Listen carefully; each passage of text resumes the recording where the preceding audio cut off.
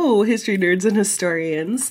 My name is Christina, and this is Effed Up History, where we talk about a little tidbit from history that's super fucked up. So last week we talked about the Curse of Giles Corey, and it was kind of heavy. And by kind of heavy, I mean really heavy. So I typically try and not stack heavy stories on top of each other. I usually try and go back and forth between the heavy true crime and the lighter stories. But this story today is kind of related to the Curse of Giles Corey. So I felt like it was a good time to talk about him now, and it's kind of fresh because there isn't a Curse of Giles Corey without George Corwin. He's a peach. So, without further ado, sit back, relax, and practice your oh good god, what the fuck faces.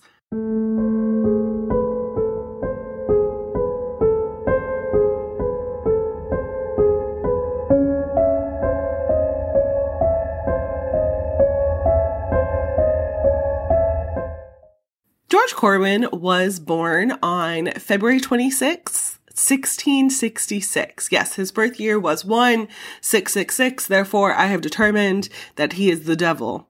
I mean, he wasn't a good dude, so he kind of lived up to it, honestly. Find a Grave says that his father was Jonathan Corwin, who is one of the judges during the witch trials and the owner of the witch house, but that's not accurate. George was actually Jonathan's nephew. I saw one account that said that Jonathan Corwin's father had 5 children, and one was named John with an H and another Jonathan without an H. So I'm not really sure who George Corwin's parents were.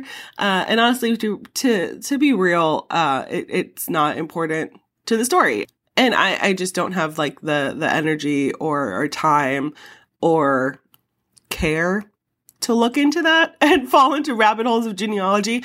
But I think that this is a good example of things that you find on the internet are not always true. Find a Grave is very often correct. It's a good source that I like to reference at the beginning of my rabbit holes when I dive into people, just like Ancestry.com. That's another really good resource when you're looking into the history of people, to kind of start there and work back, but it is not always accurate. And I think that it's important to sort of acknowledge that. But regardless of his parentage and which Corwin it may or may not have been, Jonathan with an H or Jonathan without an H or someone else entirely, the Corwins themselves were really well-respected people in society, even before Massachusetts was colonized. They're actually descended from a knight of King Edward I named Sir Gilbert Colwyn II. So this was during the 12 and 1300s. To give perspective, they lived in Cumberland in North England, and the ruins of their home is called Workington Hall, and that's actually still there. You can go visit the ruins of their home if you ever find yourself in Cumberland. In England, they were often sheriffs and other noblemen, and when the family came to Massachusetts in 1638, they were shipbuilders and merchants, which just meant that they made a buttload of money. So if you remember last week, we kind of talked about that a little bit, how, you had Salem Town, and then you had Salem Village and Salem Farms, and the people in Salem Town were the ones who were really wealthy and really prosperous. That's where the Corwins lived. George Corwin, his home is where the Merchant Inn is today. That's where the land was where he was living when he was alive.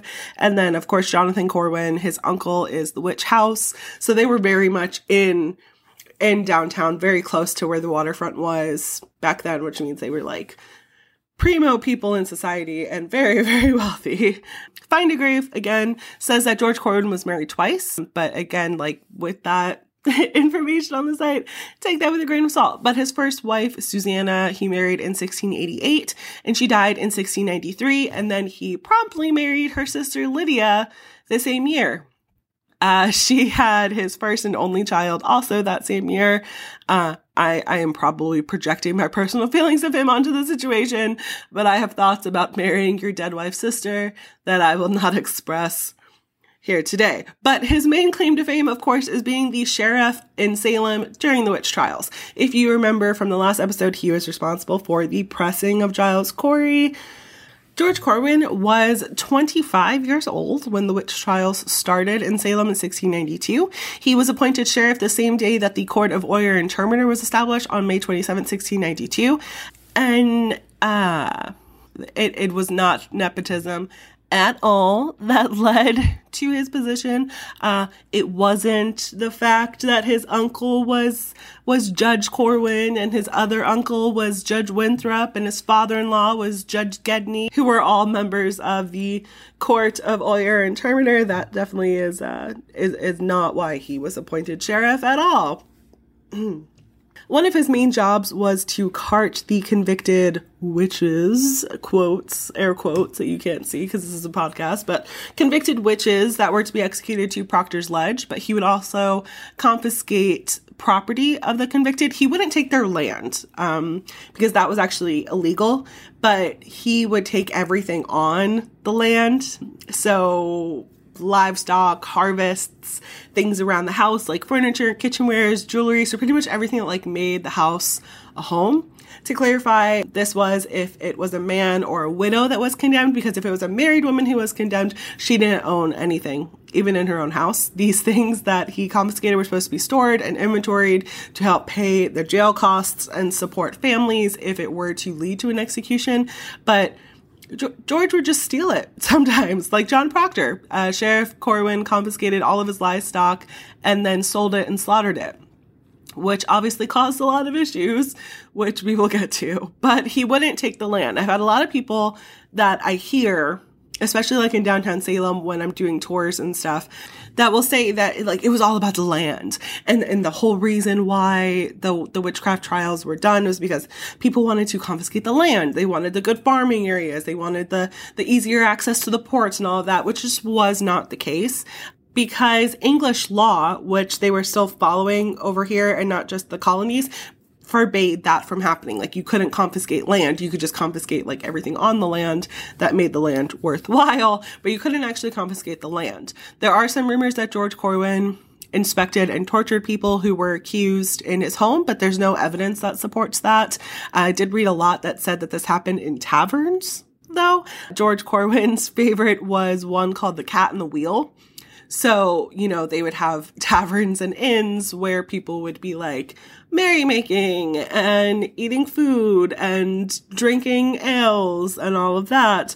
And then like in the next room, they would have someone being tortured for being a witch. And the torture wasn't as bad as it was like in Scotland and stuff like that. It was typically like making the person sit without food and water. It was, you know, the water tests and that kind of stuff. So they weren't like beating the people necessarily, but they were still subjecting them to torture and sleep deprivation and all of that kind of stuff. So, yeah. But the biggest thing that he's known for during his life is what we talked about last time. He was majorly involved in the death of Giles Corey, and legend says that Giles Corey's last words were like cursing the sheriff and his entire town. For more information on that, go back to the last episode if you need a refresher. We're not going to talk about that anymore. But the curse of Giles Corey seemed to ring true because George became the first of a long line of sheriffs that were afflicted with issues having to do with their chest. George died in 1696 at the age of 30 of a heart attack, which is like crazy young. I'm going to be 30 this year and I would really like to not die of a heart attack because I feel like I'm just living. So that must have been like a really big shock to him and like all of his family. But that is not where his story ends. So unsurprisingly, when he died, he was really, really unliked. At this point, people were starting to feel really like regrettable about everything that happened with the witch trials, and he was a big part of it. Also, there were a lot of people who could afford to flee from Salem when they were accused, who came back and found that their stuff was missing because Corwin would confiscate it, but then sell it instead of holding on to it like he was supposed to. So I'm going to tell the legend, and then I'm going to tell what a local historian said when I asked them about this, because I thought it was really interesting. So this is one of the questions that I asked. So legend has it that Philip and Mary English were some of those people who fled to New York. Philip was a merchant, and he was one of the wealthiest men in town. He actually existed. That's not the legend. The legend is that when he returned home after the witch trials ended, he found that Sheriff Corwin and maybe others, but mostly Corwin, had confiscated $1,200 of his belongings from his house, shop, wharves, warehouses, and it was all gone. Most likely sold. And now somebody might be like, that's not much money. My rent is like double that in Salem. But in today's money, that would have been over $100,000, which is like a really good chunk of change. I would pay money just to see $100,000. So for the first few years in between the end of the trials and Corwin's death, English was constantly just like filing lawsuits against him, trying to sue him for his property that was legally disposed of and most likely sold. So when George Corwin died, legend has it, his family was so worried that the people in the town would desecrate his corpse that they stored it in the basement under his house. So English placed a lien on his corpse. And when that didn't work, he threatened to steal it and hold it for ransom. Now that's the legend. His body may have been stored in the basement for a while because they were afraid of his corpse being desecrated. But English didn't actually put a lien on his corpse. He just put a lien on like everything that he owned. And the way that things were written back then, it would say things like the body of blah, blah, blah, which meant everything that he owned, everything that was important, his home, his belongings, and all of that. But people have interpreted that literally to literally mean like the body of George Corwin. So that, according to a local historian that I asked who specializes in the witchcraft trials, it is not accurate. It wasn't actually a lien on his corpse. It was just a lien on everything that he owned. Unfortunately for Philip English, nothing really came of it.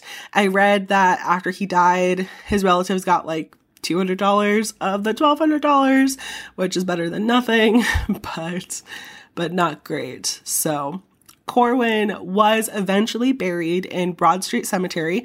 Whether it was immediately or the legend holds true that it was sometime after the fact, his headstone is at least there today. And like I mentioned, where his house was is where the Merchant Inn is now located.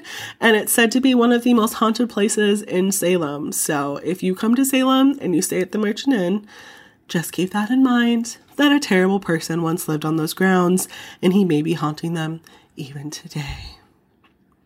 Thank you so much for listening today. If you have a story from history or mythology that you'd like to hear me discuss, please reach out. All of my contact information is going to be in the description, or you can email me at fdephistory@gmail.com. All of my socials are at fdephistory. I'm a terrible millennial and I never post anything ever, but it is there if you want it. If you like what you heard today and you'd like to hear more, please consider subscribing or leaving a review or joining my Patreon, where you get access to all sorts of goodies that I have described in other episodes. And remember, friends, history may be watching you, so don't fuck it up, or someone might put a lien on your corpse. Bye.